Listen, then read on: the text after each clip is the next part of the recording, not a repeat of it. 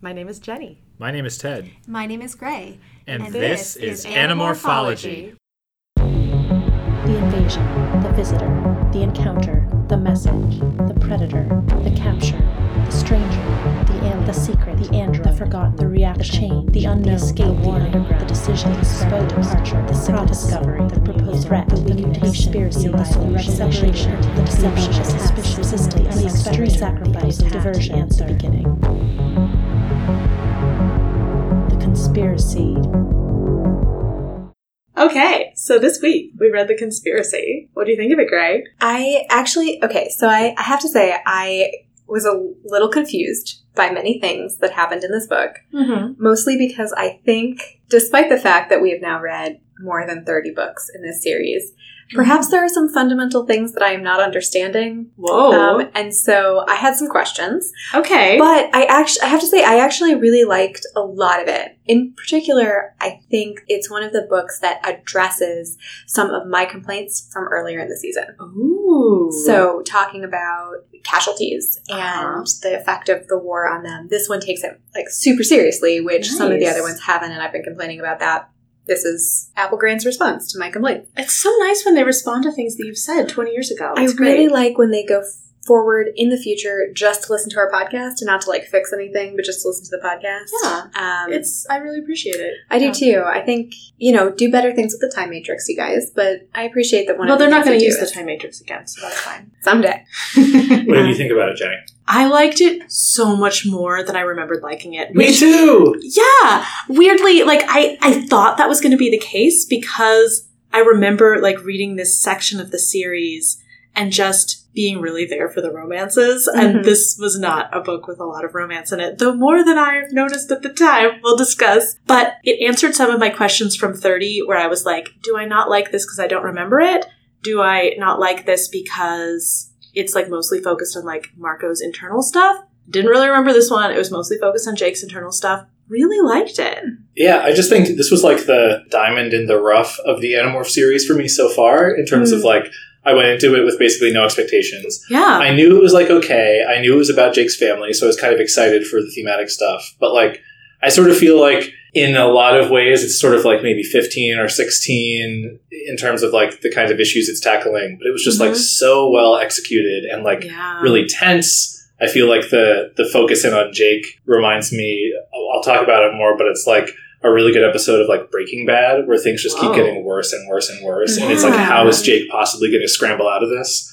It felt like it really earned the situations that it was in. I felt like everything that happened made sense, as opposed to 30 where, Marco happens to see his mom and then that lost me for a long time. It felt like this one was yeah, okay, this seems like a situation they could easily get out of, but no, the book is earning the difficulty of what they're facing. It's also Jake really has an arc in the series. It's so cool. I can't wait to talk about it more. So should we talk about what happened in this book? Yes. Okay. Well, yeah. Can you tell us, Jenny? So the book starts, Jake comes home, his mom is running out the door, it's your great-grandfather just passed away. We're all going to go up to his cabin in the woods, in the mountains or whatever, and there's going to be a funeral in a couple days. I'm going now. Your father's still at work. You guys will go over the weekend.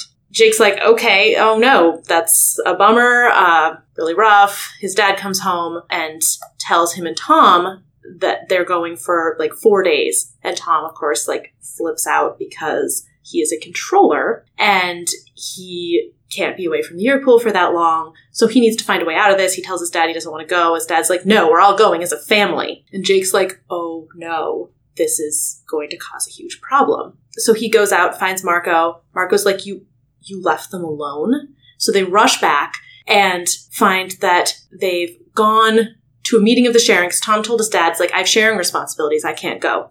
So Tom took his dad to a meeting of the sharing to explain why he couldn't fulfill those responsibilities. But of course, really is going to turn him into a controller.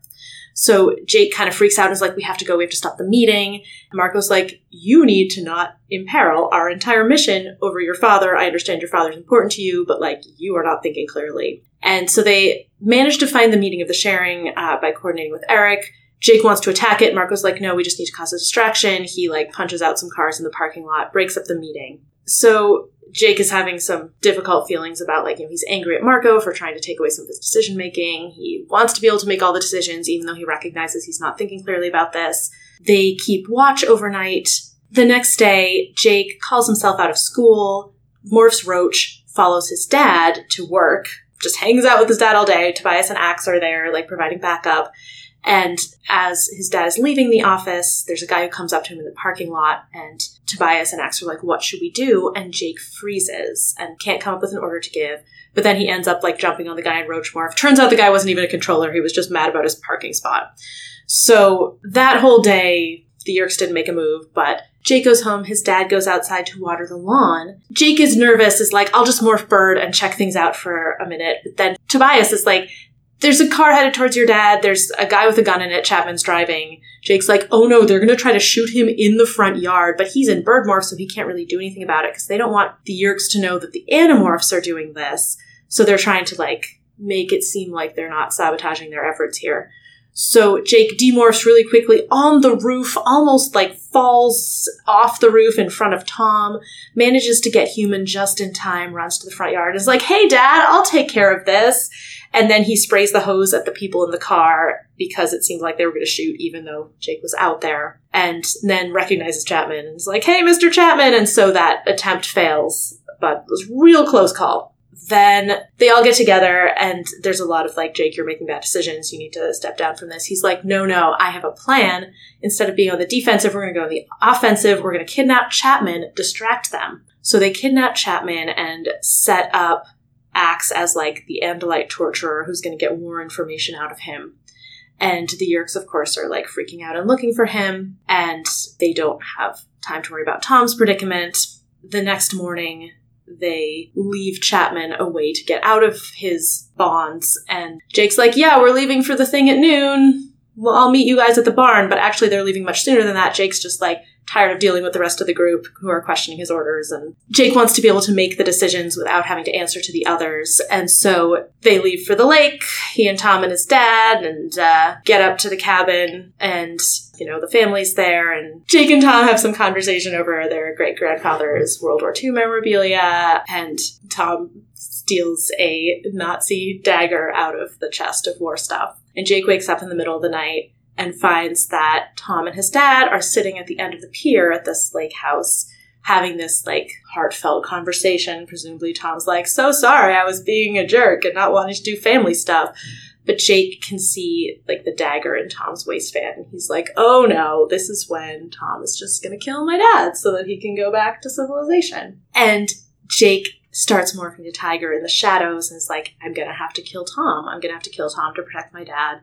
Before he can do anything, the dock gets, like, rammed from underneath, and Tom and Jake's dad go flying, and Jake's dad gets, like, towed away by the quote-unquote undertow, which, of course, is clearly someone in morph in the water, and then Jake spots dolphin fins, and Tom ends up sort of in the shallows with his leg broken, and Jake has to decide if he's going to save him, and he's sort of just paralyzed. He's not doing anything. But then the dolphins, like, push Tom to shore, and Jake helps him out and sits with him. And then a medevac helicopter comes and gets Tom. And Jake's like, gee, I should have thought of the solution before. And he goes out into the woods and is like, hey, guys, yep, you're all here, aren't you? And the Animorphs all come out and are like, yeah, we're not going to let you do this alone. It was Marco's plan. And Marco's like, yeah, sorry, I know you're probably mad at me. And Jake's like, yeah, well, next time you tell me I'm not, you know, in a position to handle something, I'll listen. So they end up all kind of reconciled, and they've all made it through. There, as Jake points out, there's been nothing really gained, but they managed to avert disaster. That's it. It's quite the book. It's so wild. I love that the stakes are so high for, like, really normal reasons. Yeah. Right? Because the thing is, if the Animorphs were, like, consistently at this level of realism, the stakes would always be this high with such minute details, where it's like, Jake is like, oh, this is a really critical situation, but I do not have time to morph safely. Most of my friends aren't here. And so he's like, okay, I'm just going to go onto the roof.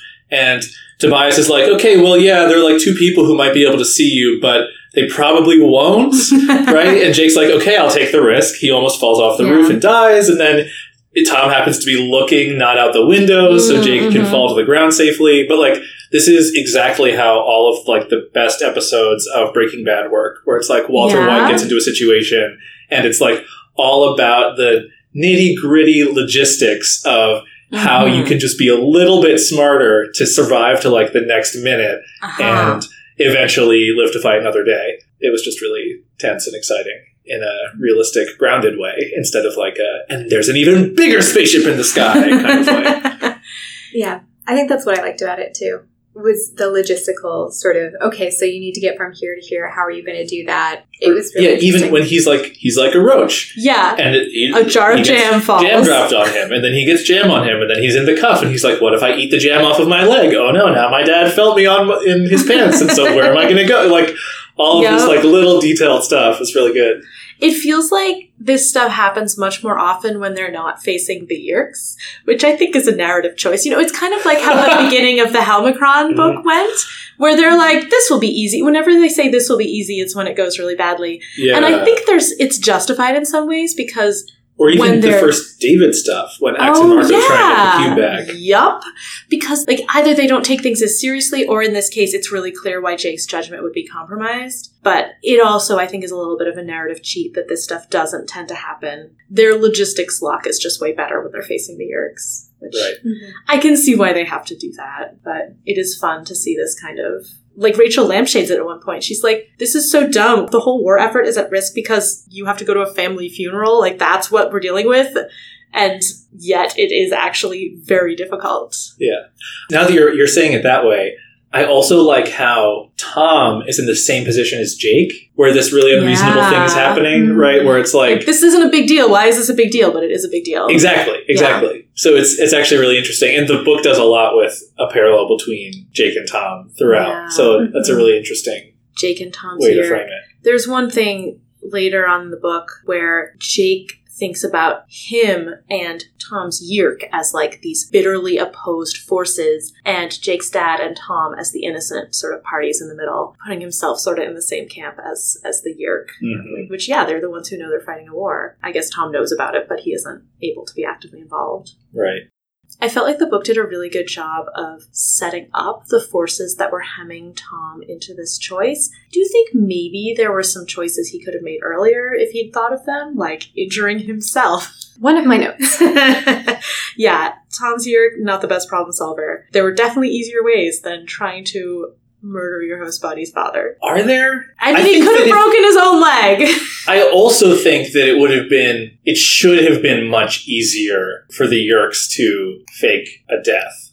Once Tom authorized that as the solution, just kill him. Like, the Yeerks are presumably covering up people who get killed by the Animorphs and, like, all sorts of stuff all the time. So, like, how hard is it to say, like, oh, so sorry, but there was a car accident. You don't even want to see the body, let me just tell you. And clearly, like, the Animorphs were blocking some attempts to do that sort of thing. But you'd think they could have... Right. And then I guess then they kidnapped Chapman, so the Yeerks weren't focusing their energies on it anymore. Right.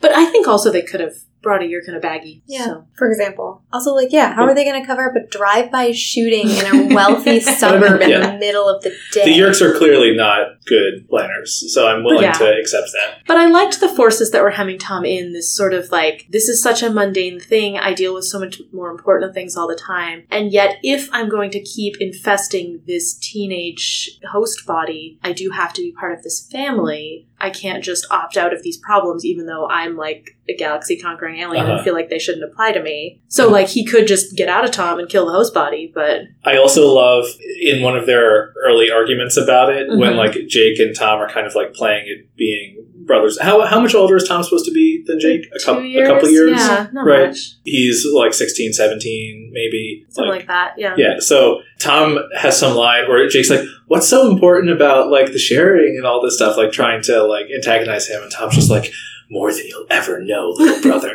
Right? Which is, like, so perfect for both, like, an alien. Works on both levels. Right, an alien who, like, has to pretend to be a stupid teenager, and also a really angsty teenager. Yeah. It was like, I'm, like, 2 or 3 years older than you, and my problems are just, like, oceans deeper than yours. Yeah. It's way more really, important. really good. So I also, my other question about that was, like, now that Tom is in the woods, And the Yeerks have not been able to kill the father. Tom's Yeerk has failed at its mission to stay behind and is now in the woods. Why then is the next step still continue to kill the father? Yeah. There are other adults.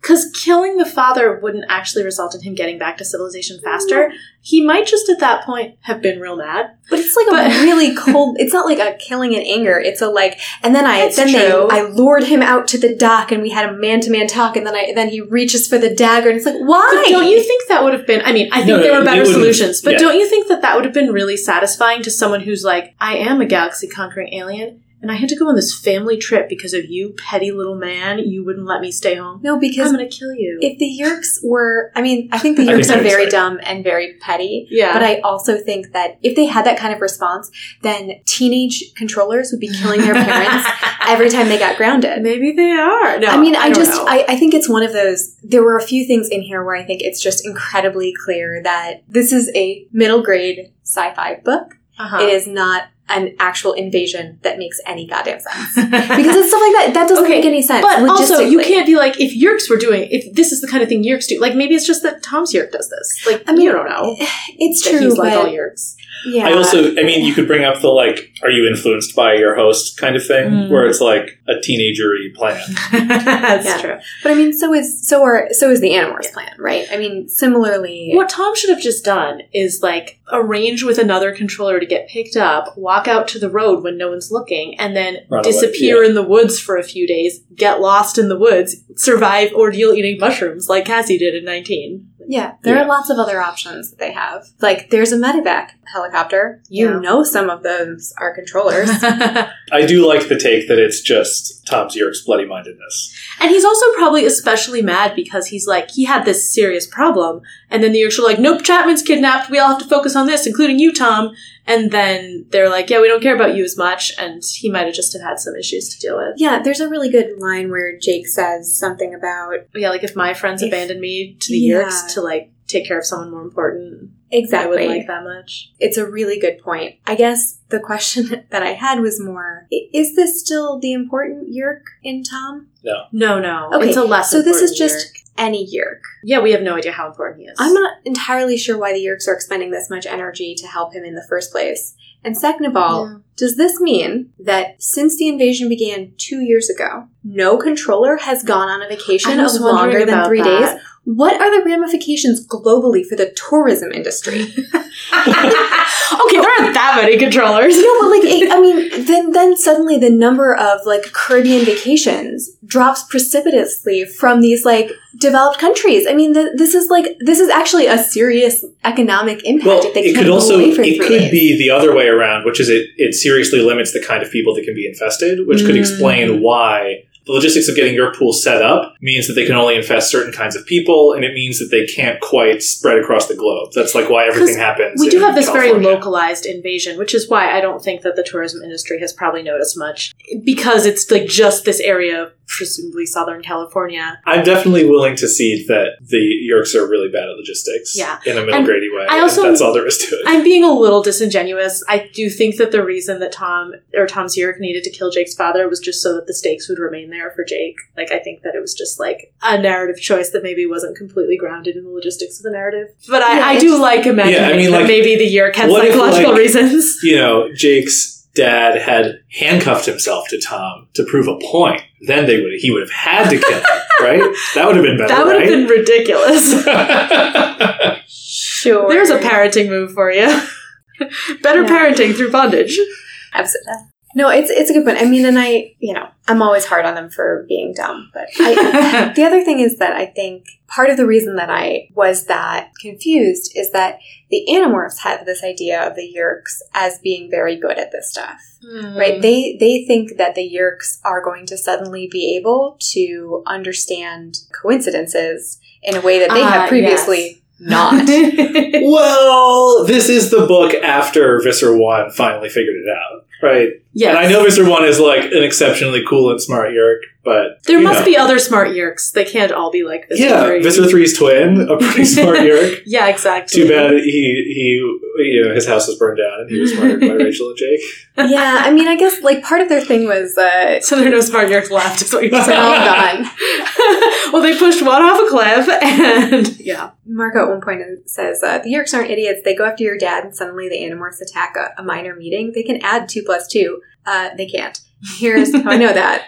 They never have before. And also, has every time that the Animorphs have attacked the Yeerk pool or a sharing meeting or whatever been like a major Yeerk meeting? Because sometimes they're just in a McDonald's. It means that if that were true, then maybe the Yeerks behind the scenes are finding every child related to an adult who had been picked up to become a controller the day before the Animorphs attacked a meeting. Right? Like, that doesn't make any sense. Right. But it's also something where, like, if they succeed here, the Yeerks will make further attempts, and they're going to have to stop those further attempts.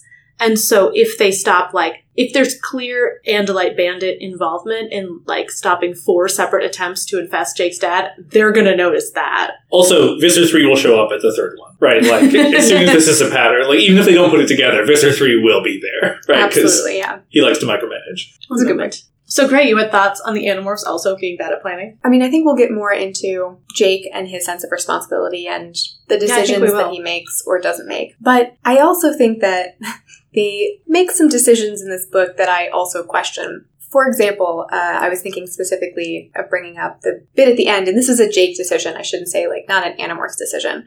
But he is seeing Tom. This is the same scene, right? So Tom and his dad are out at the end of the pier. Tom's got the dagger, and he's going to pull it out. And Jake says, "The only way I can stop this is by taking the time to morph into a tiger and then attacking Tom in Tiger Morph." Mm-hmm. Do you know what else you could do? You're an annoying younger brother. Yeah. Run down there and push him off the dock. It's true. It seemed to me like Jake had sort of gotten into his mind, like, if Tom tries something, I'm going to be up here alone with him. It's going to be him versus me. I'm just going to have to kill him. And yes, he very much has. And take a breath, buddy. Yeah. Like, he's been under a lot of strain and hasn't been sleeping. I also think he's just...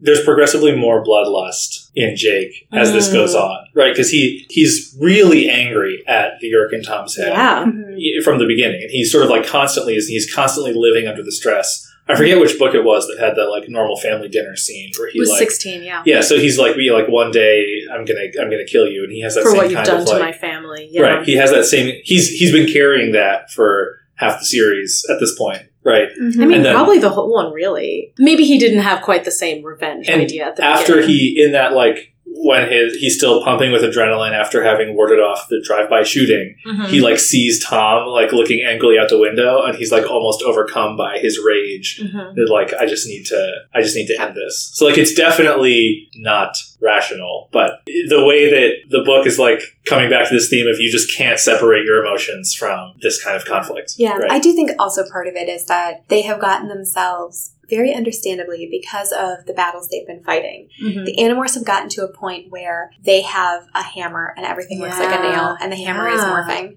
and they're not thinking about other strategies that they can use that might also help. Which, to be fair, he does use earlier in the book. Like, he runs out to help his dad water the lawn. But I like that there is a logistical out for him there, where he could just have gone up in human form and been like, "Hey, what are you guys doing out at the dock right now?" Yeah. And I liked the part, liked is a strong word. And I was very intrigued by the part where he lists out here, like, the 3 reasons that I want to kill Tom right now. Not because it'll save my dad. He wants to free Tom from being enslaved. He wants revenge on the Yeerk. And he's like, also, huge logistical advantage not having Tom watching over me. Like, those are the 3 things that go into his. And, like, one of those is really admirable. One of those is really... 2 of those are, like, in different ways, really disturbing. Yeah. One other thing on this point is just that it's the climax of the book, so, like, we know it has to come to a head here, but going up without morphing just extends the problem another couple of hours, right? Yeah. So Tom's Yeerk is going to get progressively more extreme. So, like, the only out he can see is killing Tom. He hasn't thought of the breaking the leg thing, or, like... And so, like, he could be like stall for time.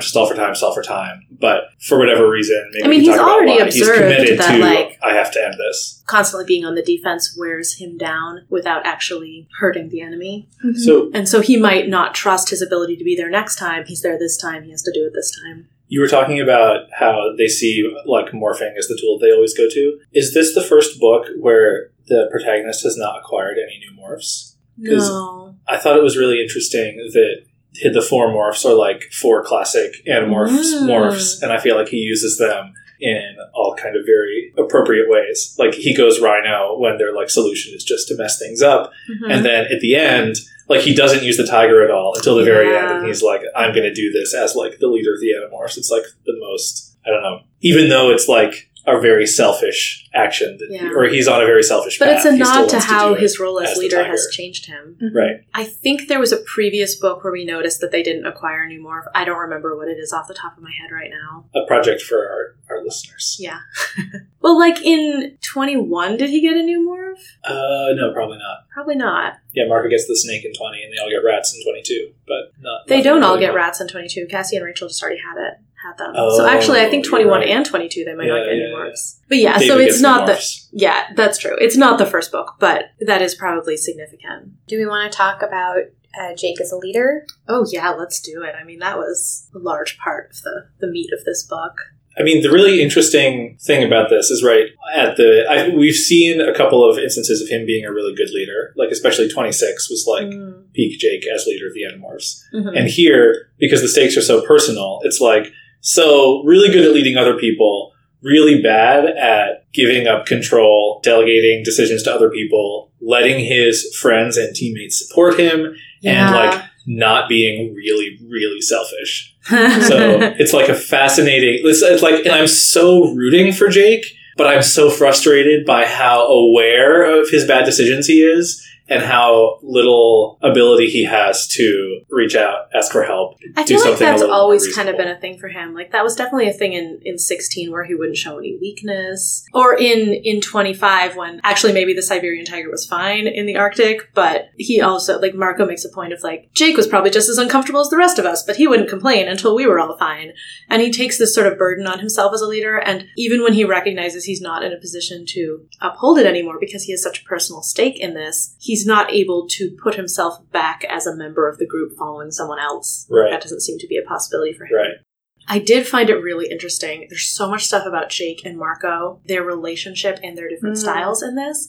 We have been talking a lot recently about how Marco could not take over from Jake as the leader of the Animorphs, and I still think that's sort of true in a long-term way, but it seems like he does here step into that role, like maybe a more classic second-in-command role, actually, of like, dude, I know you're the leader, but like, you are messing up right now. We need you to take a step back. He's the, sort of the one to call Jake on that, and he's the one to come up with the alternate plan, and we don't really know if he was leading that effort at the end, but it seems like he probably was. A little bit. I want to make a case for Tobias, too. We'll talk about it more. But I guess what I'm saying is, like, Marco can't do it alone, but he does, like, everybody is against Jake. Right. Yes, it's not just like Marco he sort of seizing has control. their buy-in to like do this operation behind Jake's back, and so that's probably why. And there's also a lot of really interesting stuff in that they don't connect this as much as they should because of the format, right? But it's a direct parallel to the events of book 30. Yeah. Where Marco finds himself in the situation where he has to be and they do reference to that kill a his lot. mom. They do reference, but like not even as much as they should, because the hypocrisy is that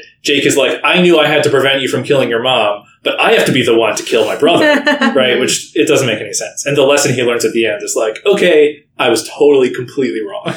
Yeah. There are a lot of great callbacks to 30. Like, Jake's like objecting something. He's like, but, and Marco's like, no buts, you know me, you know I've worked it out. And that felt like the kind of credibility he wanted to earn in 30. And it feels like now he has. And at one point, Jake references it directly. He's like, this is payback for the thing with your mom, right? That's why you were bringing this up with me. And but Marco is like, Marco erases his own doubt from the last book. He's like, I made the tough choice and you can't do it, right? And like, he did. He was going to do it. Well, he was going to do it and then he wasn't, right? But that's true, but then he was again. It's the right argument to make to Jake in this book. I thought it was so cool how we got to see like just Marco and Jake in that opening bit, where like it really is just kind of a test of wills between them. And Marco, one-on-one like this, is like so understanding and kind, and yet like really firm that Jake is in the wrong. Like, Yeah. because when they're rushing off to the meeting, Marco's helping figure out, well, where could it be? They call the Chi, and then Jake flies ahead because his bird is faster, and but Marco's being like really sweet to him. I forget exactly what he says. Marco says, okay, he says, oh, but Jake? What? I snapped. I expected him to say, don't do anything stupid. You're not alone, man, Marco said. Which I love. I love that Marco was able to provide that emotional support in that moment. Yeah. But just before that, it struck me that it's an exact replay of the moment with Marco and David, where Jake has to call his dad on the phone and then not give the game away. Because what they're doing here is get his dad to pick up the phone, but he can't say anything because Eric's just going to trace the background noise of the call. And so Marco sees Jake about to say something the way that he saw David about to say something, and has to like replay this whole thing. And it's like, I can just imagine how awful it must be for Marco to be like, Jake has completely lost it. Like he's as hopeless as David. Yeah. His parents are threatened. His parents might become controllers, and he's totally going off the rails. Right. Wow, I hadn't thought of that parallel. It's really good. I want to talk a little more too about what happens before that. So Jake is going over to Marco's house. He's like, I need to talk to Cassie, but I know she's busy tonight. I'm going to talk to Marco instead. And he meets Marco, like, coming towards his house. And Marco's like, hey, I was just coming to your house. I need your English notes. I was like, this is right after book 30. There's no way Marco was coming over for English notes. He needed to hang out with Jake because he's feeling sad and alone. And he says, yo. And Jake's like, since when do you start saying yo? And Marco says, I was going to yell, hey, handsome, but I thought you might prefer yo. I love it so much because Marco's not really like disclaiming it. He's just saying like, I don't know if you're into that, Jake. Yes, he is absolutely putting his feelings directly out there and assuming they won't be taken seriously, which they're not. Mm-hmm. Jake is completely oblivious, and I have never been more convinced that Marco has a crush on Jake. It was very cute. The other throwback they do a lot in this, speaking of that section, is to World War II. Yeah. So Jake says, oh, my great-grandfather died today. And Marco says, oh, yeah, he was old, though, right? I mean, he was in World War III. World War II, Marco, too. Marco replies, no, duh. We spent a really unpleasant afternoon in the middle of World War II, you may recall. But he doesn't, because he wasn't there. It was very interesting to have this. Well, no, but to have this after Megamorphs 3, in which Jake wasn't there for most of this, and Marco probably has a lot of thoughts now about World War II, and he was kind of playing it off with a joke. I don't know how conscious he was of the dynamic that Jake wasn't there. That makes Jake's, like, the fact that Jake goes totally off the rails, but the rest of the group is, like, really with it, so much more interesting. Yeah. Because they had to deal with no Jake. And like that's so true. They had practice he didn't really with learn. this. He didn't really learn the like lessons that they learned about like all of this heavy stuff.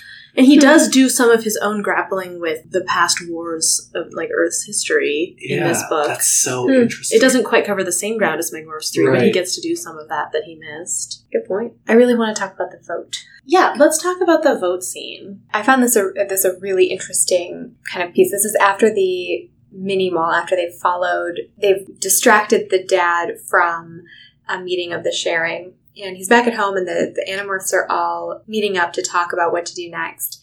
And they have this argument about it, and Jake is really losing it in a lot of ways. So Marco calls for a vote, which I think is such a fascinating decision. And it's essentially a vote of no confidence, right? Mm-hmm. And because he had frozen under pressure, Jake had frozen under pressure, Tobias and X asked for orders, and he hadn't been able to make the call. So Marco says, okay, let's take a vote. And that, from the lieutenant, is a really interesting thing to do. But then also the way that the vote breaks down is really interesting, because basically what they say is, okay, it's Marco versus Jake. Uh-huh. Rachel and Axe aren't there. They're keeping tabs on his dad. Tobias says, okay, Axe is going to refuse to vote. So we've got one holdout, which means there's 5 of us, so there will be a tiebreaker. You can't tie. And Jake says, Rachel will back me. And Marco's like, yes, she will. Which, how do you... There's a lot of mind reading in this book where they're like, this is what this person is thinking. I'm like, you do not know that, and that is a very unhealthy communication style, and you should reconsider. Rachel often surprises people with how she votes, so that is actually an interesting point. So we've got Jake now and Rachel versus Marco. So Marco says, okay, it's up to Cassie and Tobias. And Cassie just doesn't say anything. She looks troubled. She's really worried about it. And Tobias calls it. He's like, he'd been there twice when Jake had kind of messed up. And he goes through this whole, like, you guys are missing some important points. Here's the big picture. Here's why we do need to protect Jake's dad. Right. So it's not whether we should, it's how we do it. So he says, let's get off the defensive and do something. So he kind of comes up with this plan, the big distraction plan. And then Jake's the one who's like, okay, here's how we're going to do it. Jake comes up with what they're going to do, but Tobias comes up with the big picture. So I think Tobias saves the day for the group here, right? Yeah. Because imagine Marco's like, I have to give Jake an ultimatum. I'm trying to take control of the group. Mm-hmm. If it had been Marco, Cassie, and Tobias overthrow Jake, that would have gotten a lot uglier before it got better, right? Because Jake is going to feel betrayed by Cassie. Cassie was clearly going to vote against him, right? And so Tobias is here basically playing peacemaker and recognizing that Jake needs this. It's interesting that Cassie doesn't play peacemaker. She says very little in this scene. The book, really? Yeah, very little in the book, because I think it's more focused on Jake and Marco. But yeah, she's just very, like, Tobias is the one who plays that role. We've talked about how Cassie is in some ways the heart of the group. She's more the conscience of the group, but she doesn't really play peacemaker. Well, and then at the end of this, just to highlight the way that this would have broken the group apart, Jake is a real ass at the end of this scene because Marco says, nothing personal, I was just looking out for the group, and he like holds out his hand to shake, and Jake doesn't take it. Refuses to take it. And after a while, he pulls his hand back. You're like, Jake, buddy. It's intense. You won. Knock it off. It's so interesting that this book happens when it does. I think this book couldn't have happened the way it did any sooner. Mm-hmm. Oh, yeah. I think it needed... Because I'm thinking, like, in 29, when Jake gets sick, and Marco and Rachel are like, I'm leader. No, I'm leader. Why are you the leader? Yeah. And then Megamorphs 3, where Jake is taken out of commission and they have to figure out how to deal without him. Then 30, where Marco has to sort of take control and figure out how to do that. And Jake again is taken out of commission. And so that really equips them for this discussion. Yeah, that's so interesting. Jake is a little bit behind of Jake books. Yeah. That's so interesting. It's like the rest of the group has gotten to grow in these ways. Like, they still think of Jake as their leader and they still rely on him in a lot of ways, but they've sort of developed new skills for dealing without him, and Jake hasn't quite caught on to that. And they've all had to confront their demons a lot more directly more recently than Jake. Yeah. Right? Maybe except for Tobias, because he's always kind of dealing with the same thing. But this book might be Jake catching up in terms of like, oh, okay, maybe I can trust the rest of the group to handle things that I can't handle. Because he's so aware that he can't handle this, he just also doesn't trust anyone else to take it off his hands. Right. Yeah, I did wonder whether one thing that might actually help Jake with his constant crises of responsibility is actually to have more missions that he can delegate. Because he's done that a couple times, right? He did it with Cassie. Marco's had to make the call and like be in charge and like plan things a couple of times. I think even Rachel at one point gets a similar, like, you make the call, I'll kind of go along with it. So I actually think he's done this before. And I think he's not good at it when it's his family on the line. Absolutely. Like, we've seen before that he wants to be the one to make the decision when Tom's life is in question. But he just doesn't trust anyone else with that. And I think, he normally has pretty good emotional intelligence for this stuff, but it totally breaks down when it's like, when he has stakes in the game. It's so, his decision-making process there is so interesting. One thing he says about it is he's like, the group wanted to do surveillance. I told them no. And, I know that they could have helped, but, like, I didn't think anyone else would do as good of a job. Yep. And, like, I understand. I identify with that. But I don't think that's it. I think it's more that he can't handle the idea that Rachel and Marco would kill Tom when he's not there. And then he would have to, like, deal with that. Something about that is what he's afraid of. He's afraid of, like, having them make the choice for him. I think he also doesn't want to be seen in this sort of emotional turmoil that he's having. He says, when he lies to them and, like, they leave for the lake earlier than he says, I was done using my friends on this mission. I was tired of Marco's doubts and Axe's honor and even Cassie's weary sympathy. And it's all like he doesn't want those emotions confronting him when he's doing stuff that he's not confident in. But that is, I'm not over Jake in that moment because he is so awful. For him to be that selfish, and the thing, so immediately after that, so we talked a little bit about how Cassie like is kind of a non-presence in this book, but it's so interesting to me that he thinks of her in the beginning when he's like, well, Marco's good at logistics, but Cassie's also good at the logistical stuff in a different way. Cassie like sees beneath the surface. Yeah, I think, is the planning OT3 there? Oh man, they would be so good at planning. Amazing. But he because of circumstances he can't talk to her, and then in this moment he's thinking. He's choosing to hold Cassie at arm's length, and he thinks like, I'm going to need to talk to her, but afterwards. Yeah. He's like, so I feel like he's almost like treating her, he's outsourcing his conscience to her and treating her as like a confessor, right? He's like, after he's done all this ugly stuff, he can go to her and be like, but I did what I had to, Cassie. And she'll be like, oh, it's Jake, it's okay. Right. And it's like, it's so cowardly. But the other thing about that moment, we haven't even talked about this.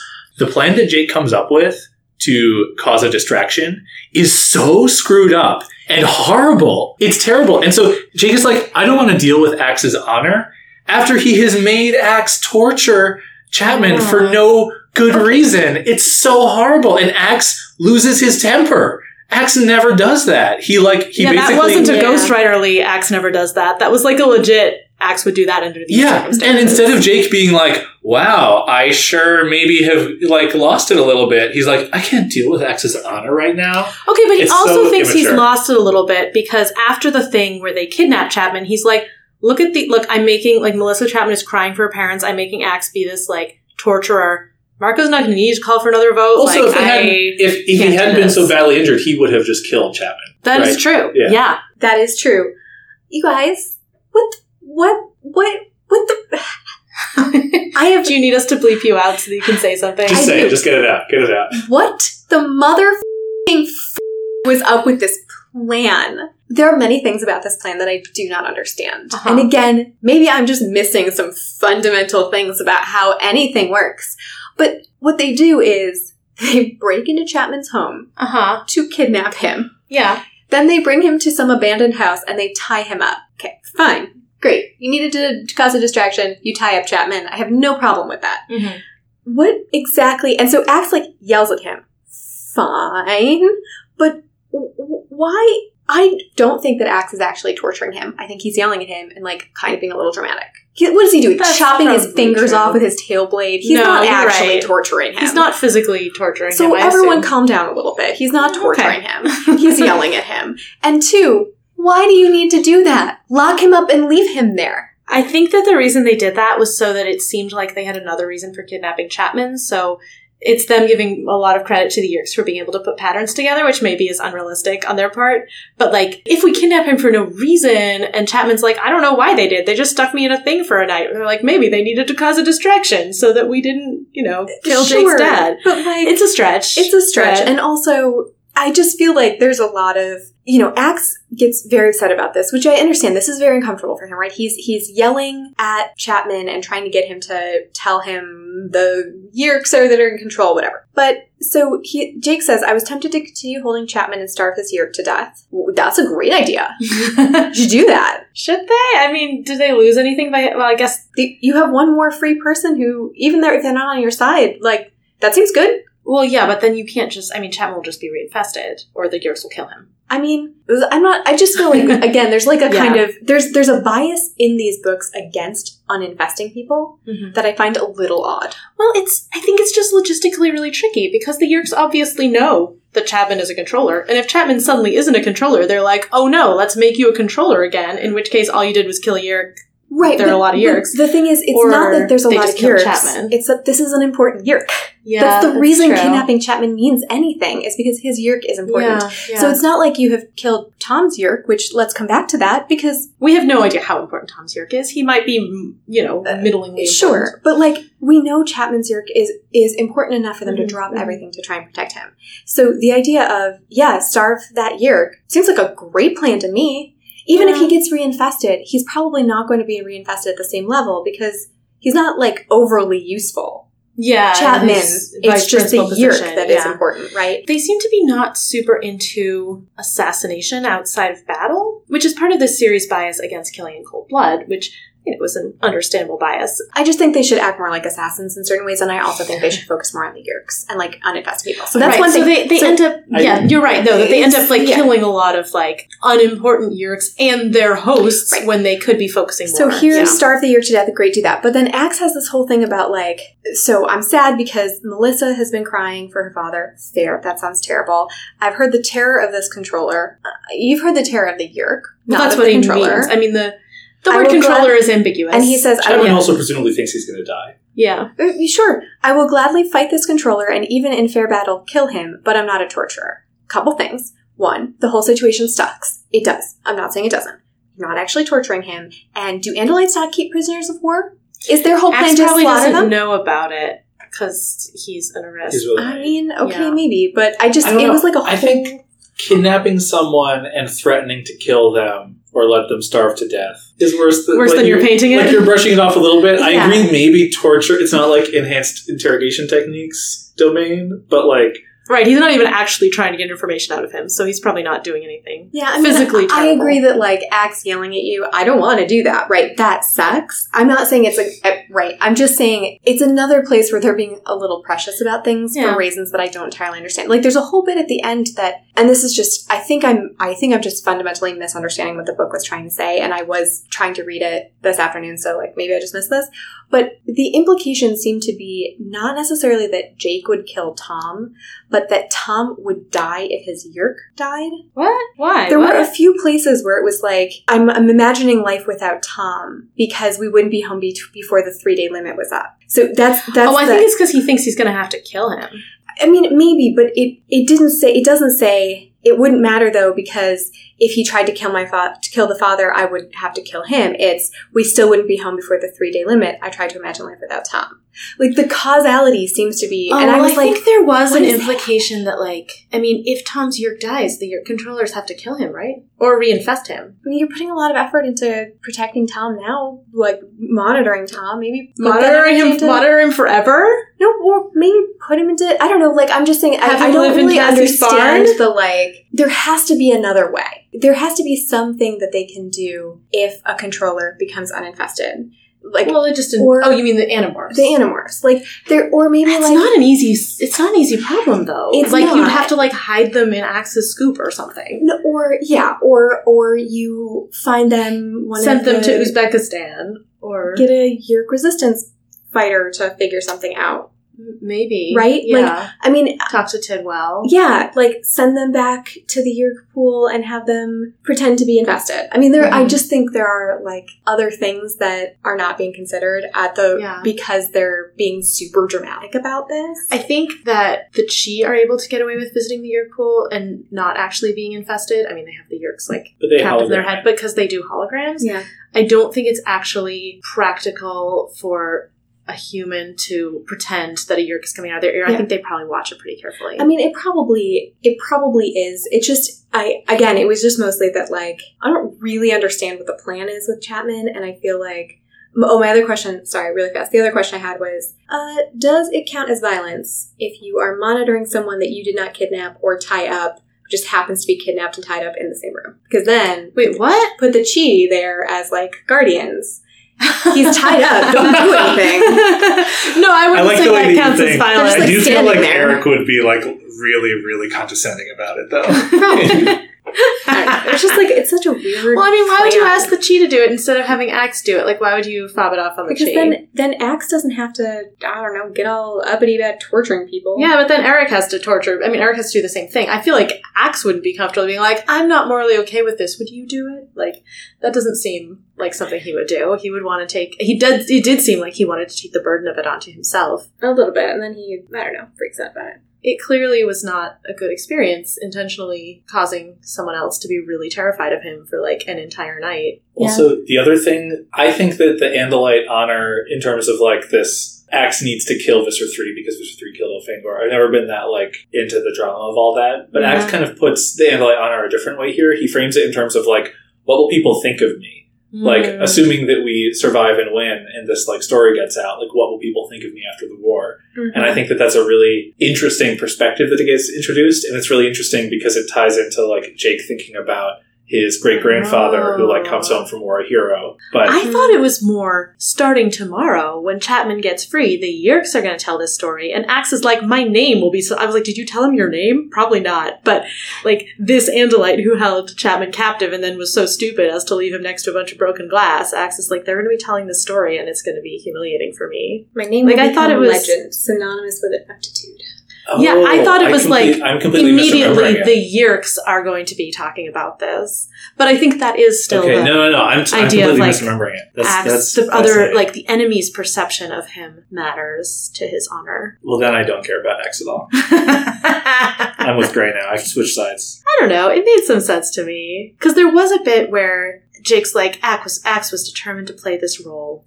And then he gets Chapman and he, like, says all these really terrible things about, like, how, you know, if you want to survive, you're going to tell me all these things, I'm going to torture you. I was like, at what point does it stop being a role and just, like, what you're doing?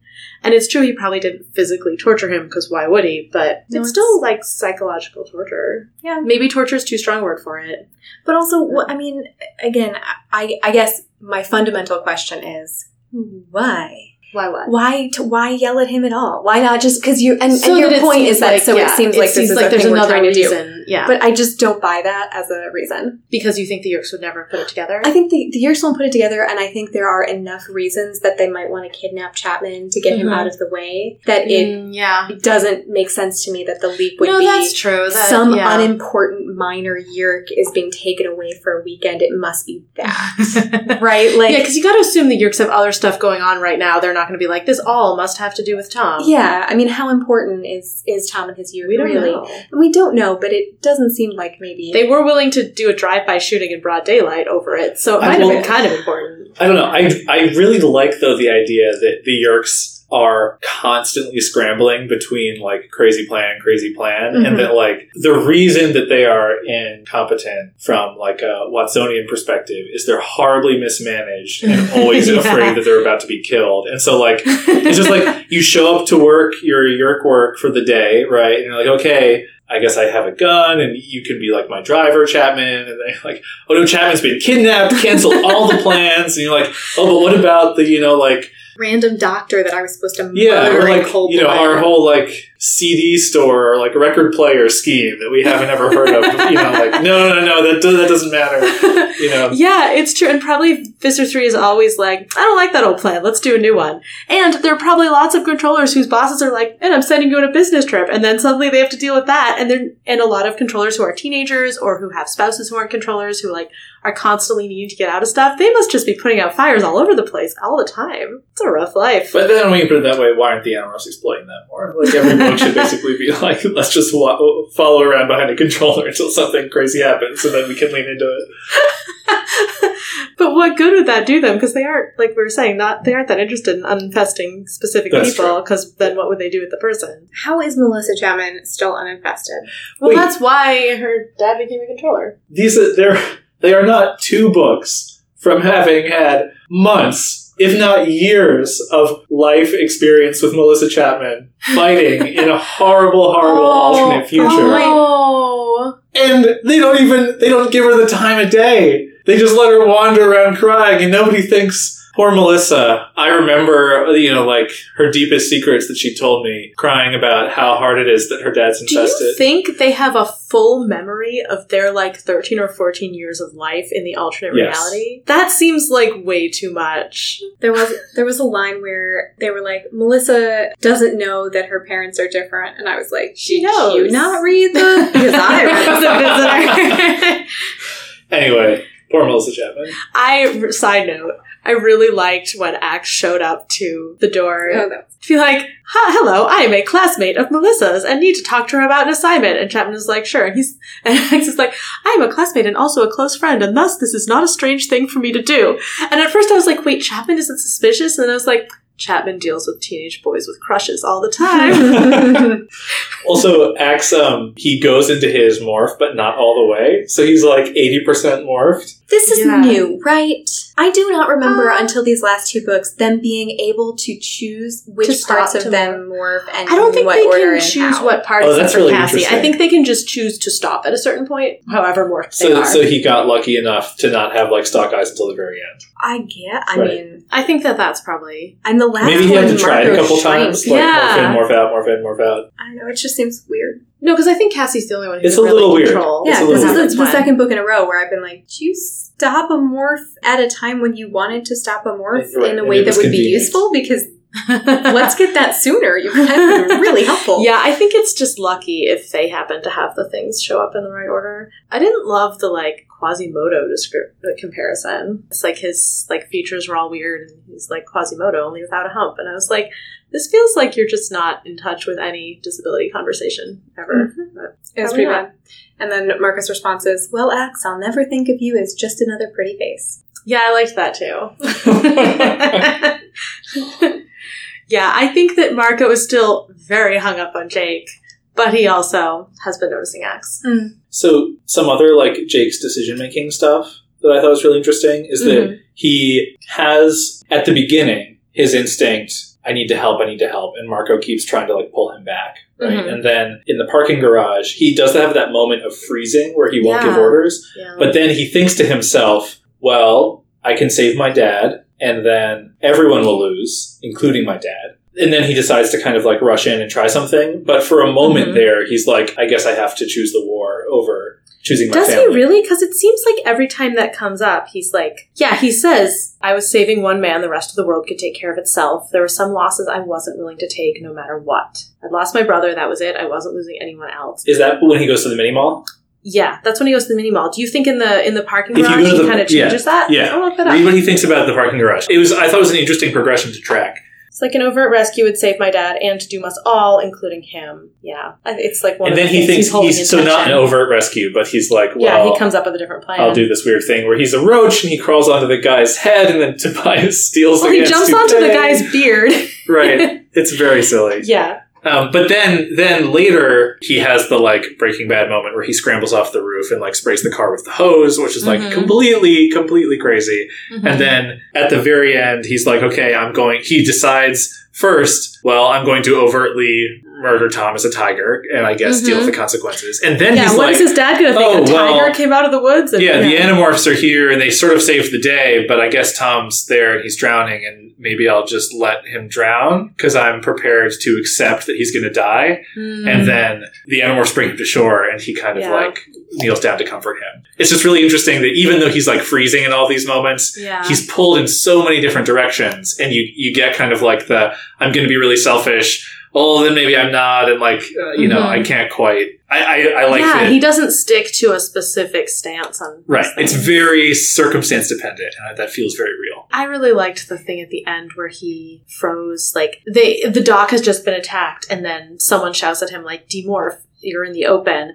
He's like, it just felt so good to just be taking an order. And he'd been sort of holding himself off from that for so long. And then it felt like with that, he sort of lost the ability to direct his own actions for the next little bit. He was like, Tom's drowning. I wanted someone to tell me what to do. He just sort of had stepped back from responsibility, it seemed like, or had just become so overwhelmed with the choices. I really liked, right immediately after I was relieved to have the decision made for me. He says, the others had followed me to the cabin. They backed me up even though I'd said not to. They'd taken the decision out of my hands. Mm-hmm. And I really liked that. My note was just, good job, fam. It is the something they family do for stepped in. each other a lot. I really Where like they're that. like, oh, this is something this person can't handle. This is too much for them. We're fighting a war. Surprise, it's all too much. Mhm. And they kind of back each other up like that. Yeah. I like it. It's really good. What did you guys make of his final conversation with Marco? Because the group shows up, and then Jake is they all come out of the woods except for Marco, because Yeah. Marco it thinks that Jake might not want to see him right now, and Jake is like, no, Marco, come out. Mhm. I know you came up with this plan. You were right. I was wrong. And then he pulls Marco over to the side. And they make up, or he says something that's a little more heartfelt, and he's like, it's that moment you were talking about earlier where he's like, if I ever screw up like this again, then I'll do what you say. Yeah. You can make the call. And then Marco admits, because Jake's like, wait, what if they hadn't been on the dock? Like, what if you hadn't had that opportunity? And Marco tries to avoid answering it for a little bit, but Jake is like really pressing him. And Marco's finally like, so if it came down to that, and then Jake's like, no, I didn't want to know. And I think, Gray, you were talking about fault lines in relationships, and I think this is like Jake being cautious, like being aware, like, okay, if I knew the details of Marco's plan to kill my brother, the reason that I am in this war, it would cause a new fault line that I don't want. That's so interesting. I read it a different way, which is, to me, it's a parallel of what Rachel does to Jake in 22, where at that moment she was like seeing herself as such a bad guy, and she's like, Jake, I just want you to admit that you called me so that I would kill David. And here I feel like Jake's doing the same thing. He doesn't want to hear the details, but he wants Marco to admit that he was like ready to cross this line. It's like, you plan to murder. You plan to murder like my brother, because right? Like, it would make him feel better about himself? Yeah, because and then they end that conversation where he's like, what are we going to do? Like, what are we anymore, Marco? Yeah, what are we? Happened to us? Which is a nice callback to like 15 and 16. It comes up in both, where they're both like, okay, but we're not going to change, right? Have we changed? Oh no, are we changing? And now it's like, we've changed. No, but I feel like the moment is Jake being like, I've changed. I don't know what's going on. I feel like it's bad.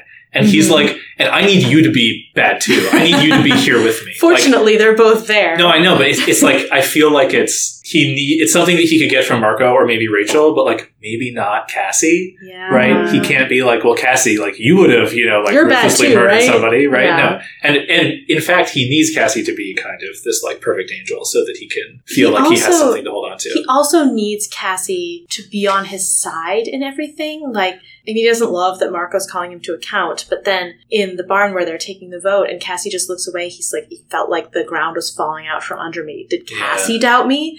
Is this thing where he expects like unconditional support or like unconditional endorsement that he is a good person? Like maybe what he wants from Marco is like, yeah, okay, I'm bad too, we're both bad.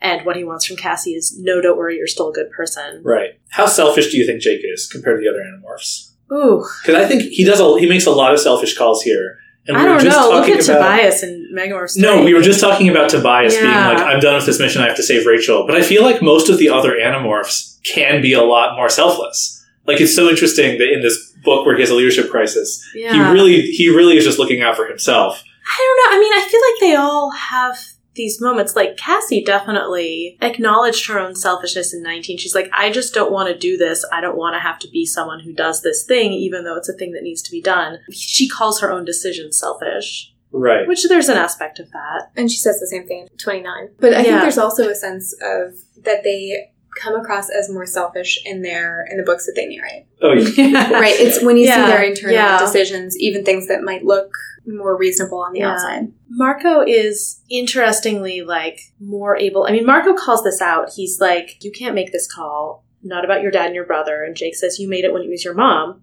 Marco says, yeah, well, that's me. If it's any comfort to you, I'd like myself more if I was like you. And it is true that to some extent Marco is able to put aside, this is my mom. And for most of 30, he's able to be clear-headed about like, okay, but this is a visor of the Yeerk Empire and we need to take her down. And then he does sort of give into emotion a little bit at the end. But he's able to sort of set that aside for most of it in a way that Jake can never cleanly do in this book. He's always warring with, okay, but I can't let this happen. Yeah, and there's my favorite moment of this is in the beginning when they're at the mini mall and it's just Jake and Marco. They've figured out where the sharing meeting is happening. And like, is there some reason why Jake thinks he has to go in right away? Does he just lose it? Yeah, he just doesn't want his dad to be taken. Right. So Marco catches up and he's morphing out of Bird Morph. And then Jake starts morphing to Tiger Morph. And he's like, I'm going in, as his like tiger teeth start appearing. And Marco's like, Jake, I'm going to have to try and stop you. Yeah. And Jake sort of like calms down a little bit. And Marco's finally like, if we make this a rescue mission, we are all dead. All of us. Every single one. The Yeerks are not idiots. Maybe they are, but... Right. They go after your dad. Suddenly the Animorphs attack a minor meeting. They can add 2 + 2. You let the Yeerks know who you are, Jake. How is that going to help your father? And Jake's like, he was right. I knew it, but I didn't want to hear it. And then, like, Marco kind of, like, takes over. Interestingly, though, there's shortly before that, Marco's talking about how, like, we have to be careful or something like that. And Jake says, I don't care. The sympathy on Marco's face evaporated. You're not getting me killed to save your father. Which is an interesting, like, it's a very good point. You shouldn't get all of them killed. The whole war effort doomed to save his father. But that's not what he says. He says, you're not getting me killed.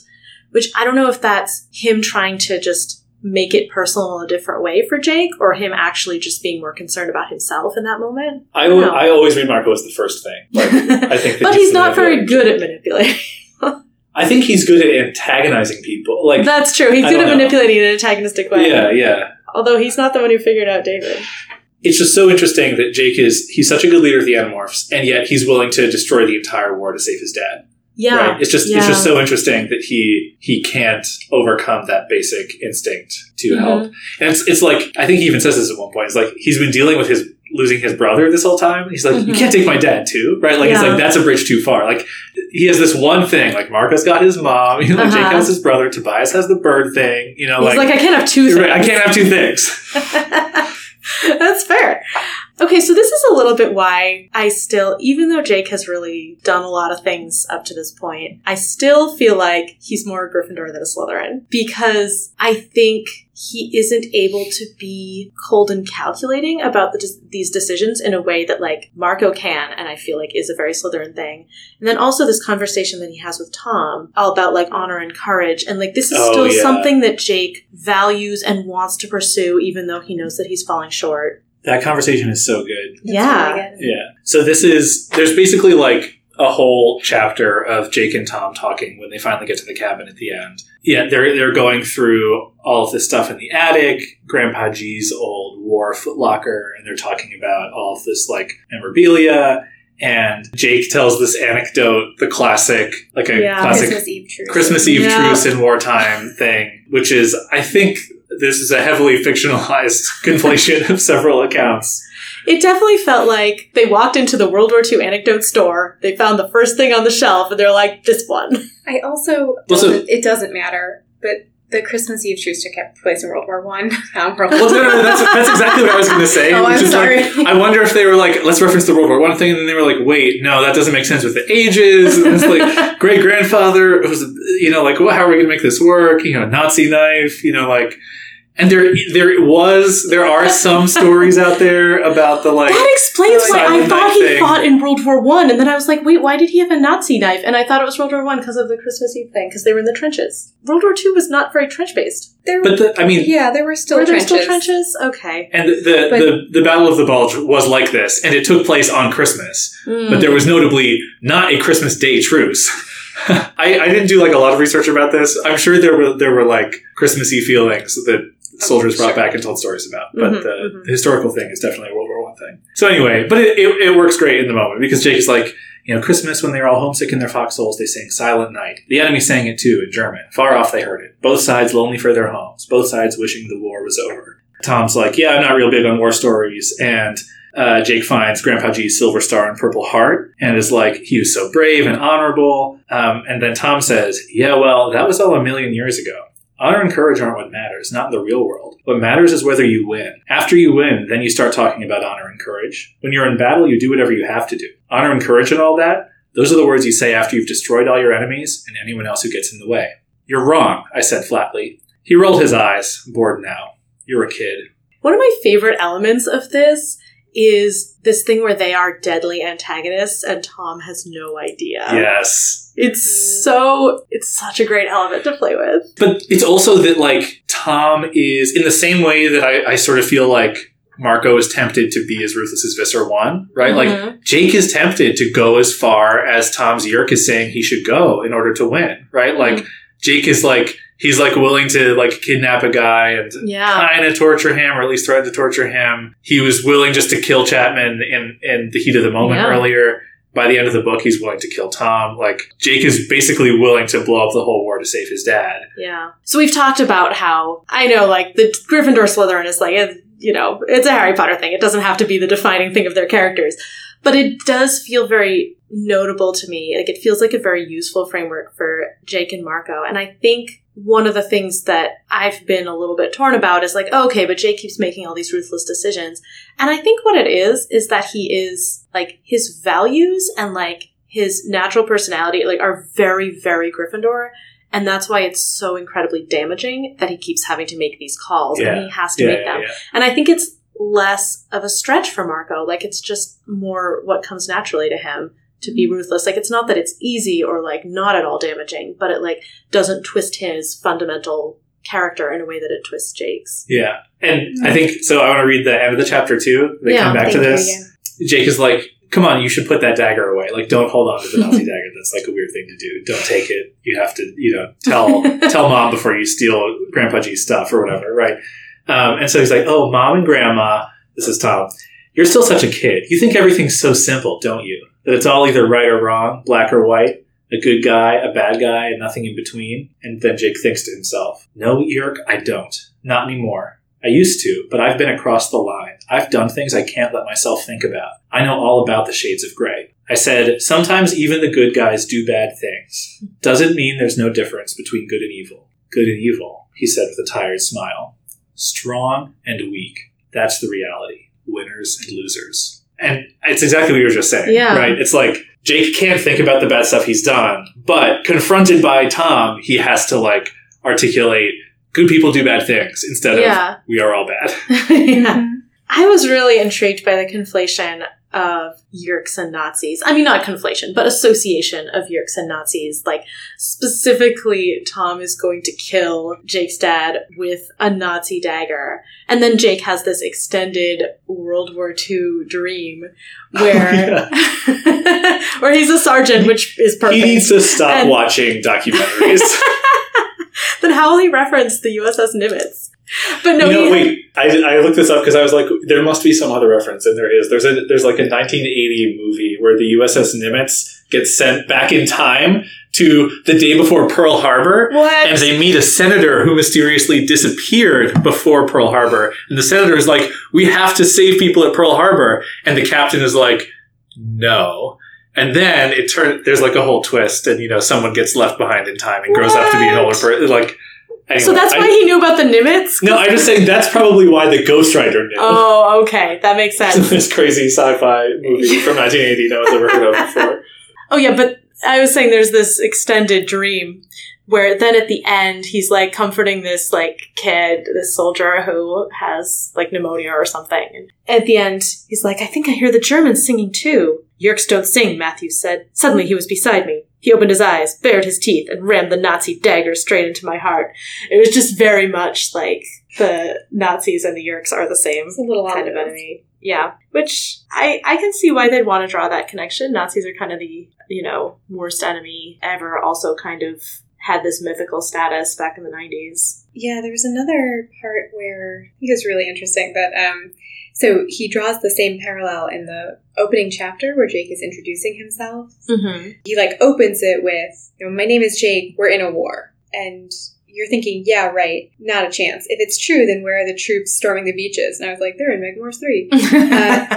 And then, like, in the same chapter, he says, this is not a clean war, if there is such a thing. I mean a war like World War II, where thousands saw the wrongs being committed and stood up to correct them. Where you attacked an enemy you could see, an enemy who wore a uniform and came right back at you, guns blazing. This isn't that kind of war at all. It was so weird to get that right after Megamorphs 3. And that's when I was like, oh, Jake didn't experience Megamorphs 3. Right. I don't know if that was a specific choice on the part of the authors to be like, yeah, and this kid hasn't realized the horrors of war in this way yet, or the horrors of Earth wars, human wars. I thought that was interesting that, again, Jake is, for all intents and purposes, not Jewish here. It is the other side of his family. Yeah. Right? But, like, the Christmas reference... Oh, yeah. Sort of casually like that just makes me think that Jake's mom and her family are not Jewish. I guess we have to assume that Rachel's mom is also not Jewish. Maybe. Because why else would Rachel be like, my father's Jewish? I don't know. The other thing, I do think that Jake's mother is very preppy. I don't know if that means that she's a wasp or not. What makes you think that? But your son comes home. You've just received some terrible news. And you say, oh, Grandpa G died.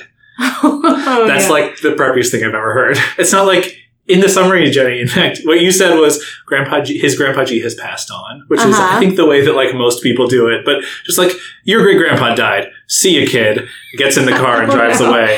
And then... She doesn't even start that. She's like, I left you a note on the fridge. That's how he's going to find out that his grandfather died, because his mom put a Post-it on their fridge. Yeah, but that's just like the sort of matter-of-factness and the complete inability to expect and manage another person's emotions. Amazing. I feel like they did much better when Sadler was hit by the car. They were in the living room and they're like, come sit down. We have bad news. Other side of the family? Was it the other side of the Well, family? no, but it was both his parents sitting there. Right. It was the other side of the family because it was Rachel's side of the family. cousin, right, yeah. So maybe this is like Jake's mom is all upset about her grandfather dying and is walled it off. Well, yeah, no, that's exactly what it is. Because it's just you've internalized it and you're like stiff upper lip. Grandpa G died. Yeah. I thought Jake's reaction was real weird, too. I mean, it wasn't totally unrealistic for, a kid who's not very close to his great-grandfather. But he's like, yeah, Grandpa G was alive, and now he's dead, and now my family was smaller. I didn't like that. I was like, what a weird view on it. Not like, oh, specifically, I will miss Grandpa G. My family is smaller. I don't like that. I don't know. Yeah, Grief leads to weird thoughts. I really liked her. He died. We're going to the cabin. Dad'll tell you about it. Everything will be fine. Make sure your suit is clean. Yeah. Wow, you're right. You're right, It's Ted. amazing. You're so Thanks, right. Mom. Good instructions. I really enjoyed all the juxtaposition of these two people fighting a brutal war, and only one, they both know they're in this war, only one of them knows the other is in this war, but in the midst of this, very normal family setting where, the family's all standing around. It's like, yeah, I remember, Grandpa G came home from the war and he was different, and Tom's like, some people just can't deal with the reality of war. The different layers that gets when you realize, oh, this is not only someone fighting a war, it's also someone continuously perpetuating the horrors of it onto the year's host. This is someone who is daily torturing someone. But also for just a war.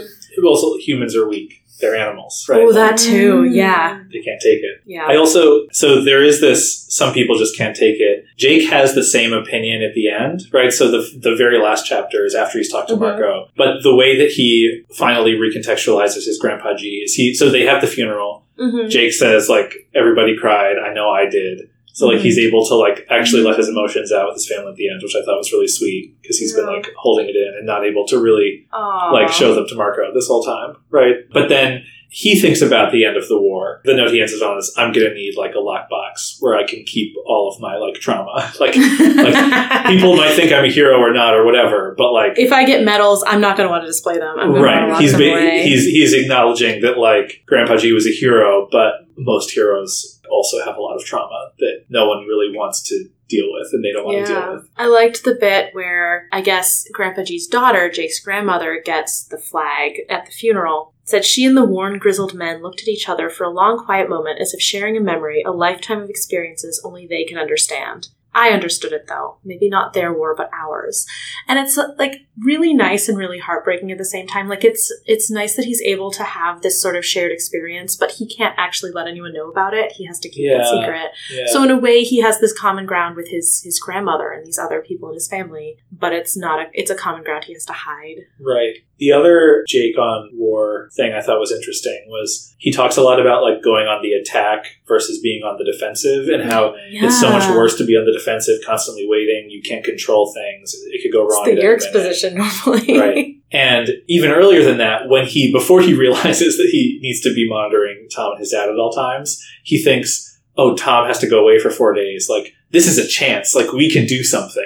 We can rescue Tom. Briefly, he's I want to take action, right? Mm-hmm. And then he's, forced into this position of, oh no, Tom's going to strike at any moment. He and Rachel are alike in that way. Where they both would rather take action. I thought some of Jake's thoughts on his dad were interesting. I don't think we really knew much about Jake's dad. There's that whole thing where they were watching the fight, and having a boys' night. And that was the most... Now we know all about the family. Uh-huh. One brother became a doctor, and one became a handsome TV broadcaster. That's true. That's true. Jake's dad seems to be a pediatrician. He's really patient with all the kids. Jake has these thoughts about how his dad is a good guy, not just because he was my dad, but because he was a good person. He did his work as well as he knew how and wasn't a jerk to the people around him. Doesn't make you a saint or anything, but I guess when I think about it, that's what I hope I'll do when I'm older. And that's what we got in book 16 also, when he is having the dinner with his family, and he's like, why can't people just be happy with this? Why do people invade each other? Why don't they just want to sit around with their families and just be happy? And that's so clearly what Jake wants out of life. Mm-hmm. More than any of the others, I feel like he just wants that sort of quiet, normal life where he can be some sort of respectable person in a community and basically treat people well. Mm-hmm. and instead he's leading this defense of all of Earth, and it's really hard. Yeah. I want to talk about the cockroach bit, just very briefly. It was fun. Someone has to read about the jam, because that was like the funniest paragraph I've ever read. It's so good. I don't have it. It's going to be you. I first saw this going poorly, but he says... It's just the phrase Nerf meteor. It's a glass shard swathed in goo landed like some kind of Nerf meteor beside me. So Jake morphs into a cockroach, and his plan is he's going to sneak into the kitchen while his dad is making breakfast, and then hide in the cuff of his dad's work pants to go to work with him. So that is so gross. so You know what? so it's a gross. good plan, though. Solid. It's a solid plan in that, like, yes, he gets to go to work, but also you have smaller morphs, and also I would lose my damn mind if I found a cockroach in my pant leg. What if that cockroach were your child's? Not better. Except because I could not then squish it. I would take off my pants and destroy them. Instead of going about my day. Yeah. His dad sees... So the jam falls to the ground and shatters as Jake is, like, running across the floor to his dad's leg. The jam goes everywhere, and of course then his dad sees him and tries to squish him. So that's the USS Nimitz lands on the floor, and then the USS Eisenhower lands next to it. And so he runs up his dad's leg in order to hide, but he's on the sock, between the sock and the cuff, and then goes to lick the jam off of himself because it is delicious, and his dad feels him and, like, freaks out because of course he does, and so he's, like, trying to get the cockroach off of him, and as he does that, Jake runs up and into the pant leg, and the pant leg dropped down. My dad wiped up the preserves and the broken jar and drove to work. Okay, everything I owned would be burnt to the ground, including possibly the house. Like, no. Jake's mom comes home and is like, "What did you do?" And he's like, "There was a cockroach." It was huge. Like, trust me, this is better. It was covered in jam. Like, absolutely horrible. Like, and also, the whole scene is hilarious, and I felt so bad for Jake's You know, he's going to find jam in that cuff later and be like, "Oh, no." Also, my one quick other thing about this is about the morph itself. This ghostwriter gets it that these morphs are always disgusting because every single morph was described in the most horrible way. They are the worst morph descriptions we've gotten in several books. Really? There's the, you don't want to watch your skin melt like wax under a blowtorch and then reform into hard, stiff armor. That's the cockroach. Oh, that's fine. My very least favorite one, I'm just going to go I remember when he was demorphing on the roof and he was holding on, his fingernails were basically liquid. Yep, that one was also very gross. That was a really cool, like, that was a very effective image, though, for, like, why he was having trouble hanging on. Yes, it's true. The one that creeped me out the very most was the rhinoceros morph. Mm-hmm. I heard the thin bone of my human skull crunch and split apart. Heard a sound like grinding teeth as new bone, layers and layers of new bone, filled in the gaps and made an almost impenetrable armor. Is that weirder than normal? That feels normal to me. Bone crunching! Oh, right. You have a thing about bone crunching. That's right. Most people do. Yes. So, fun fact, this is our first repeat ghostwriter. Who is this one from? Do you want to guess? It's probably is it the first one? I don't know. No, so this person also wrote 27. That had some really gross morphs. I do remember those. I didn't make note of these. And get excited because this person wrote one more, book 39. The one I don't remember. Amazing. I can't wait. Yeah. And so actually just looking no at one this spoil list, me for 39. Looking at this list of repeat ghostwriters, it's really interesting. There are a few that only wrote one, but most of them wrote more than one. And that will be really interesting to track. The person who wrote 33 wrote actually 5 of them. Ooh. She's the most prolific. It's very interesting. So I had random thoughts on other characters. Can we talk Rachel and Tobias, please? I held out so long. Okay, please go for it. Jump right in. So, lots of cute things. One that is less cute than the best one is Jake says, "We're going to kidnap Chapman." Oh, yeah, I like this. Tobias laughed like I might be joking. Then he sort of moaned. Then he laughed again and said, "Well, I'll say one thing. This is going to make Rachel happy." And then later, adorable. We hooked up with Rachel and Axe and explained the plan. Rachel said, "Cool." Yep. Pretty much. Very good. Tobias knows her. He definitely does. And then And loves her. Loves her. When they are in the scene where they're voting. Yeah, it's when they're talking about how Tom doesn't have any other choices. And Tobias says, maybe I'm not getting it, but why didn't Tom just tell your father he's not going and that's the end of it? I looked at him. So did the rest of us. What? He said. I used to do that whenever one of my aunts or uncles wanted me to go somewhere I didn't go. They never made me go.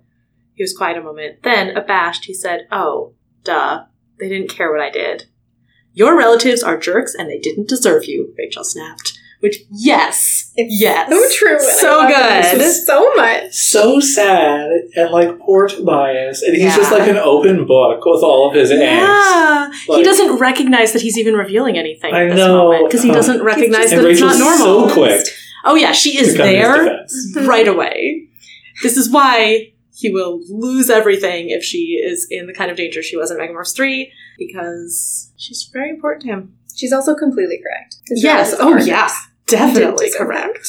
Yes, I loved that. There were some good Axe moments. I have a question, Yeah. which is the term, Axe uses the term facial fur. What does that say about Andalite's capacity to have universally symbolic language? Is there no universally symbolic distinction between fur and hair? Maybe Axe just used the wrong universally symbolic word, because he thinks of it as fur, not as the kind of hair people have on their heads. Maybe he doesn't realize that humans are hypoallergenic. He's just been sneezing all over the place. One Axe language thing I really liked. So Axe has just gone off about how torturing Chapman is just, really antithetical to his honor and can't believe he had to do this. And Jake's like, it was my fault. And Axe is like, no, my actions are my actions and my responsibility, which I really liked. And then he says, I must play out this charade. And I read that. I was like, oh, he probably just said charade because, he probably just said that. And it was probably a universal symbol. And I was like, no, he's been watching soap operas. He definitely said, I must play out this charade. He said it wearily. Really good catch. Yeah. I also really liked this example of Andalite humor that no one in the book recognized. I do not believe this man is a controller, Axe said, of the guy in the parking garage. What was your first clue, Axeman? Tobias said. My first clue is the fact that this human is not... It was a rhetorical question, Tobias said. Very, very excellent. He also, when they're talking about the funeral, says, you will not attend this burial ceremony, Rachel? No, I'm not really related, Rachel said. Grandpa G was Jake's great-grandfather on his mother's side. We're related on his father's side. And that is important? Definitely scathing Andalite sarcasm that no one picked up on. Yeah. He's so funny. He really is. What did you make of Jake's take on the Chee in this book? Jake's like, the Chee are a race of androids, pacifist by design, but definitely anti-Yeerk. The ultimate spies, our friends. At least as much as a nearly eternal machine can ever be a friend to a weak, short-lived human. What's your take, Jenny? Thanks for being friends with us. I think it's eminently possible. So what he's saying is that they are extremely friends because it is a thing that can happen. Yeah. Don't worry. But it does maybe indicate that Jake feels a little insecure in his, relations with the Chee, that, they're looking down on them as, weak and short-lived. They're like the ultimate Cassies. It's like a whole species of judgmental, holier-than-thou people. Who've lived forever. And Eric does not have a crush on him. True. He doesn't know how Eric sees him. Although he is taller than Eric, maybe that helps. Oh, speaking of which, there's a thing, he calls the school to, call himself out. He's like, luckily, I sound enough like my father. Yep. And I was like, okay. Puberty's hit. Well, based on, 28, which was pretty recent, it's he lowered his voice to try to sound like an adult. It's possible that when he says he thinks he sounds enough like his father, he's just fooling himself.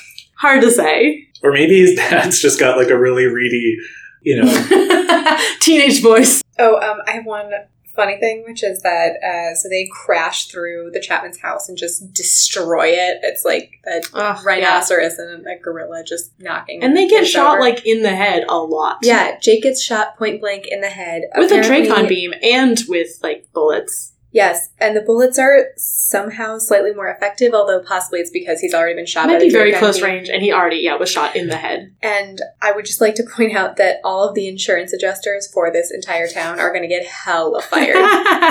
I loved the thing, speaking of insurance, where Jake's dad's car just got punched in the parking lot of this meeting. He rushes out. He's like, I have to go home. And Tom is like, no, just come back into this meeting. And Jake's dad is like, no, I'm going home right now and calling Joe Johnson. Tom's like, who? And it's like, he's our insurance agent. You really should know that, Tom. Come on. Which was such a dad lecture. I loved it. Yeah. And also their insurance agent has the most generic name in the world. Oh, hey, you know one other tiny thing that would have helped with the Chapman kidnapping thing? What? Is if anyone else had gotten an Axmorph by this point. Time for all of you to get an Axmorph. Just do it. Yeah, well, they don't really need to be in an Axmorph to interrogate him. Well, he's like blindfolded. Hooves. Oh, yeah, that's true. But they could just be in some sort of animal morph, thought speaking. But yes, yeah. Also, just get an Axmorph already. Yeah, good point. So speaking of the Chee, which we were, I really was amused by this incredibly 90s exchange that they have over a payphone, so it's already very not today, where Eric is like, oh, okay, your dad has a cell phone. And I was like, oh, he's going to be able to track the cell phone. And no, he cannot track the cell phone. He wants Jake to call his father, and Eric will somehow tap the call and then analyze the noises he hears on the other end. But he cannot actually triangulate the call from, like, cell towers or anything, because clearly Apple Grant and the Ghostwriters had no idea that was a possibility. I'm pretty sure if he can tap into a call that he's not supposed to be on, he could also triangulate it. But they did not know that. So there were a lot of, like, references to 90s references? There were a lot of references to things that were not specifically 90s, where I looked up and I was like, oh, no, that's not just 90s. I mean, there was, like, Twilight Zone reference, there's an Alien movie reference. There were several Nerf references, and I was like, was that a big 90s thing? Apparently it started in the 70s, so no. I mean, it was still big in the 90s. Yes, yeah. There were references to Save the Children infomercials, and I don't know if that was, like, a particularly 90s thing. There was a computer store named Computer Renaissance. What does that mean? I love that. Is it like, oh, computers, they kind of dipped, but now we're bringing them back? Like... They're back, baby. Yeah. In, like, 2001, that would make more sense. But I'm assuming that the software bubble is still going strong. Yeah. Marco has a reference to a Red Ball Maximum Panic situation. Oh, Did you guys recognize that? No, what was that? Okay, so I looked that up because I was like, that has to be a pop culture reference. And I looked it up and I found this game called Red Ball. And I was like, no, wait, this appeared in 2008. And it turns out that what he was referring to was a term used by the U.S. Air Force, typically on the flight line, to identify aircraft maintenance issues that could prevent an on-time launch of aircraft. I like that. That's it's a cool. Very obscure. He's studying. Is Marco also studying military history? Yeah, I bet they're just nerds about it. Okay. Teenage boys into. It was probably in a video game at some point. Yeah, or like war movies. Yeah. I feel like I didn't have a lot of other things. I did my rants. I felt. I think it's just maybe the mood I was in when I read this, but I felt like Jake's. I just want to be a normal guy with no responsibilities to other people in the world. It's like very like middle-class white kid in the 90s worldview. I was like, come on, man. I don't know. I feel like his thoughts about his dad were a little bit more nuanced than that. Like, it was a little bit more like, he's doing the right thing by all the people around him. Like, he has responsibilities, just not, fighting a war level responsibilities. No, it's very relatable. But I wanted to give Jake a hard time about it. There's a lot to give Jake a hard time about in this book. That's true. He was probably already on the outs with me. For being incredibly selfish and wanting to do the war effort to save his dad. Before we get to predictions, specifically for the next book, I have a prediction for the full series. My favorite kind. I wonder if it's the same as the prediction Lauren submitted on our website today, which was also great. Should we read that one? No, it was just that it would end in a double wedding, but go on.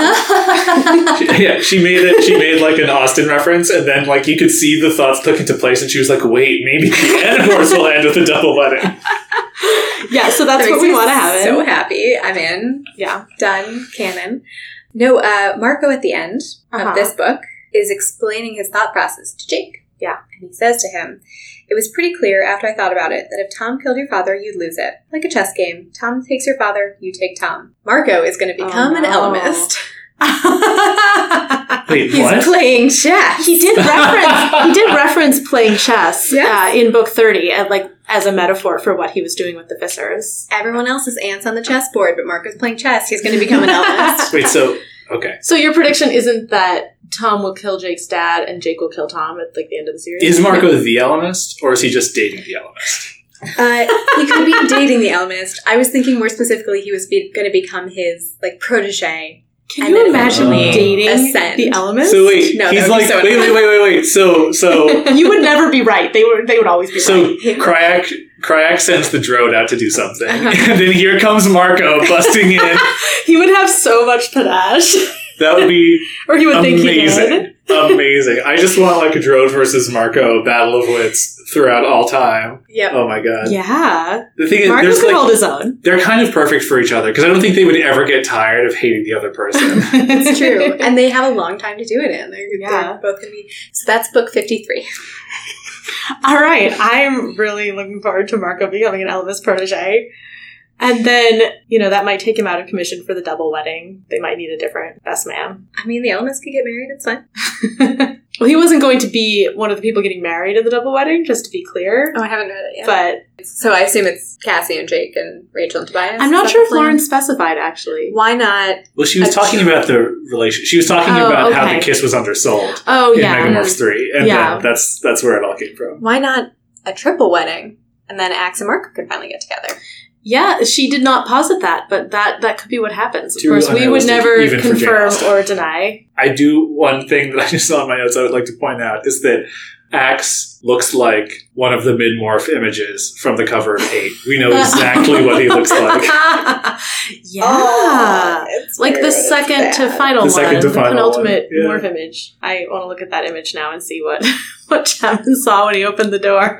From which book? Yeah, 8. there's just like there's a lot of really good Alien. writing about like Jake's feelings and how like tense it is. Like Sorry, Ted, do you want to say that again when we're not muttering in the background?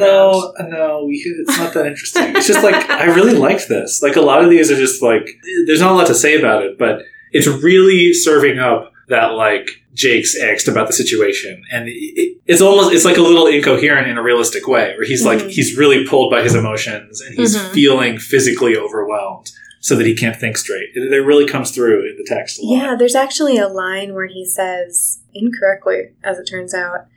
So this is after he has he's made the plan to kidnap Chapman at the spur of the moment, when he's put on the spot, and he says, sometimes emotion works for you. Not in this case, buddy, but like, sure, sometimes. But nice thought. Yeah, I did really like that he came up with that plan because Marco was like, wait, I have a... And Jake's like, no, I have a plan. Because he just needed something to like assert his leadership.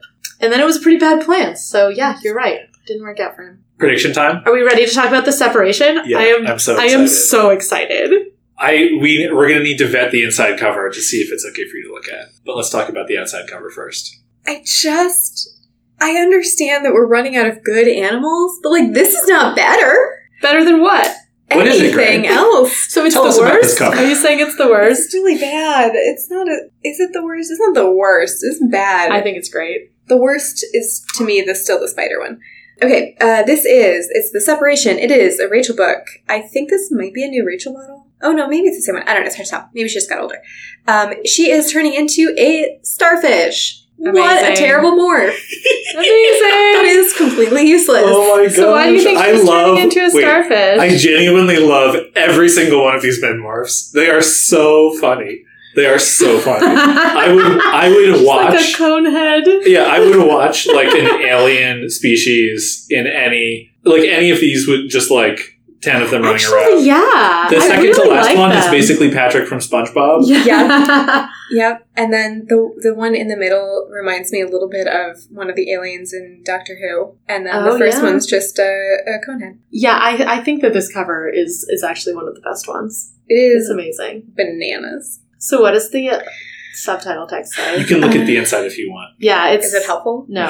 The little cut text is, everything changes, but not quite like this. Yeah, it adds nothing. Okay. What is the inside? The inside image? is a tide pool, I guess, with a bright red starfish. So why do you think she's morphing a starfish? It's the least useful morph I've ever thought of, especially for Rachel. Rachel, what are you doing? You can't, like, starfish don't really move. Do they not move at all? I mean, They they can. move. Okay. But, like, they don't much.